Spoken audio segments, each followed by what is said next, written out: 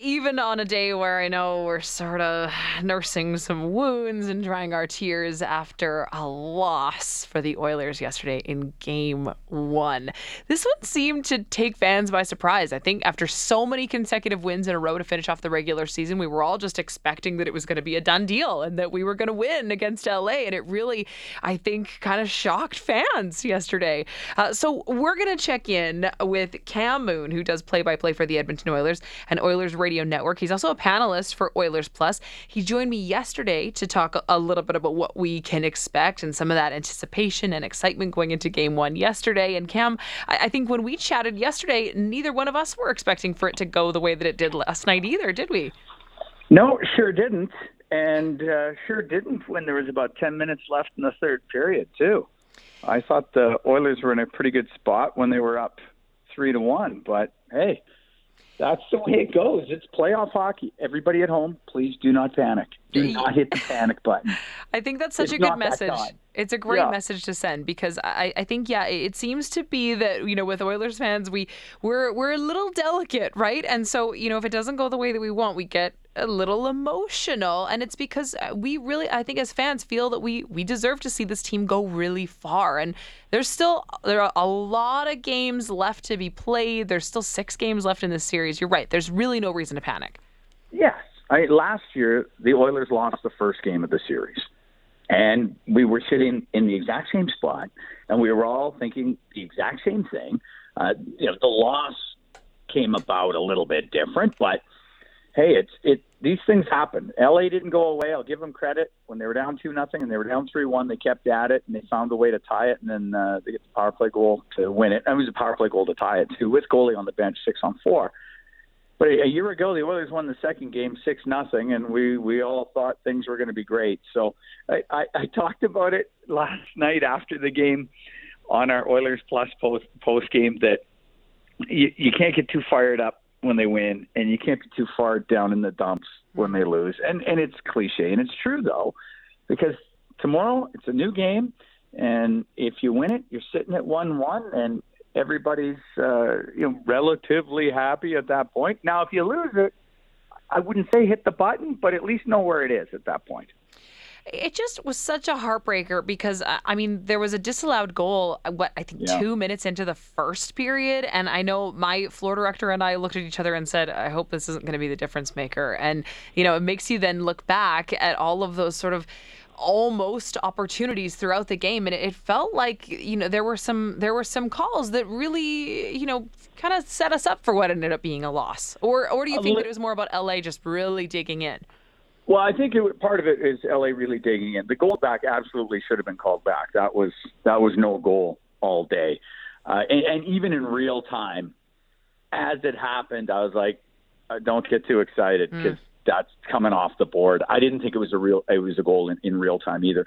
But the Oilers did outshoot Los Angeles 11-4 in that OT. So it would lead you to believe that the way things were going, at some point they were going to score, they were going to win. I thought it was a tough call against Vincent Desharnais in the overtime, where his stick did clip the skate of the Kings player, but he also tripped on a broken stick a little bit too. So given that it was overtime, I thought that one was a little bit of a tough call. But again, things happen in real time. It's difficult. I understand the position of the referees is incredibly challenging. So I'm not going to hang it on that by any means. I'll hang it on the fact that LA didn't go away. And in the last 10 minutes of the third period, I thought they took the game a little bit to the Oilers, and as a result, found a way to get the win. Now, for Edmonton, they've got to bounce back. We were down at the rink today, talked to some of the players, talked with the coaches, and everybody was, hey, it didn't go the way we wanted, but game 2 is tomorrow, and they're not going to worry too much about looking at the loss and now look ahead to game 2 and find a way to get that win. That's for them, that's everything. And I totally understand. Even Stuart Skinner was talking today. That was his first NHL playoff game. I thought he played really well. I thought he gave his team a chance to win. So I was happy for him. He said he enjoyed the experience, wanted a better result, but thought he was thought he was okay. Didn't think he was great, and he didn't think he was bad. He thought he was somewhere in the middle. Yeah, well, I mean, I'm sure they're hardest on themselves, right? Yeah. I mean, they obviously take this super seriously, as they should. I mean, this is their profession, this is their job.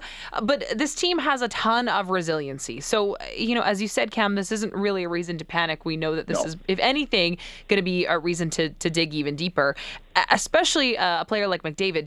Can you confirm? Did he have 1 point yesterday? No.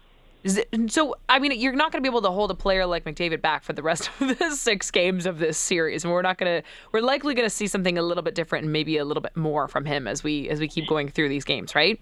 Yeah. And I thought that line did generate a lot of opportunity. It didn't result in, a bunch of goals, but if you're generating opportunities, as we know and have been able to witness over time for a guy like Connor McDavid, who has only held pointless 7 times out of the 82 regular season games. Isn't that amazing? Yeah. So I thought he was generating chances. I thought that line had some looks, but he was kept off the score sheet. So, that's probably not happening twice in a row. Was that due to the Kings? I mean, we know that we heard from Drew Doughty, beforehand saying, look, if we've got the chance to smack McDavid, we're going to do that. So was that just a really good play by them to really keep him at bay? Yeah, I think they played him tough.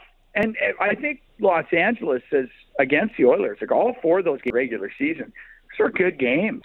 They were really, hotly contested, and it was 2 wins and 2 losses for the Oilers against them. So there's really not a whole lot between these 2 teams. And I know the Oilers had that incredible run to finish off the regular season and, came into the playoffs riding quite a hot streak. Well, everything gets set to 0 when you get back to the playoffs, and the Kings found a way in that game. Now the Oilers have to find a way tomorrow. I don't doubt they will. I believe a lot in that group, and with everybody on that team and the coaches, I think they'll find a way to get it done tomorrow.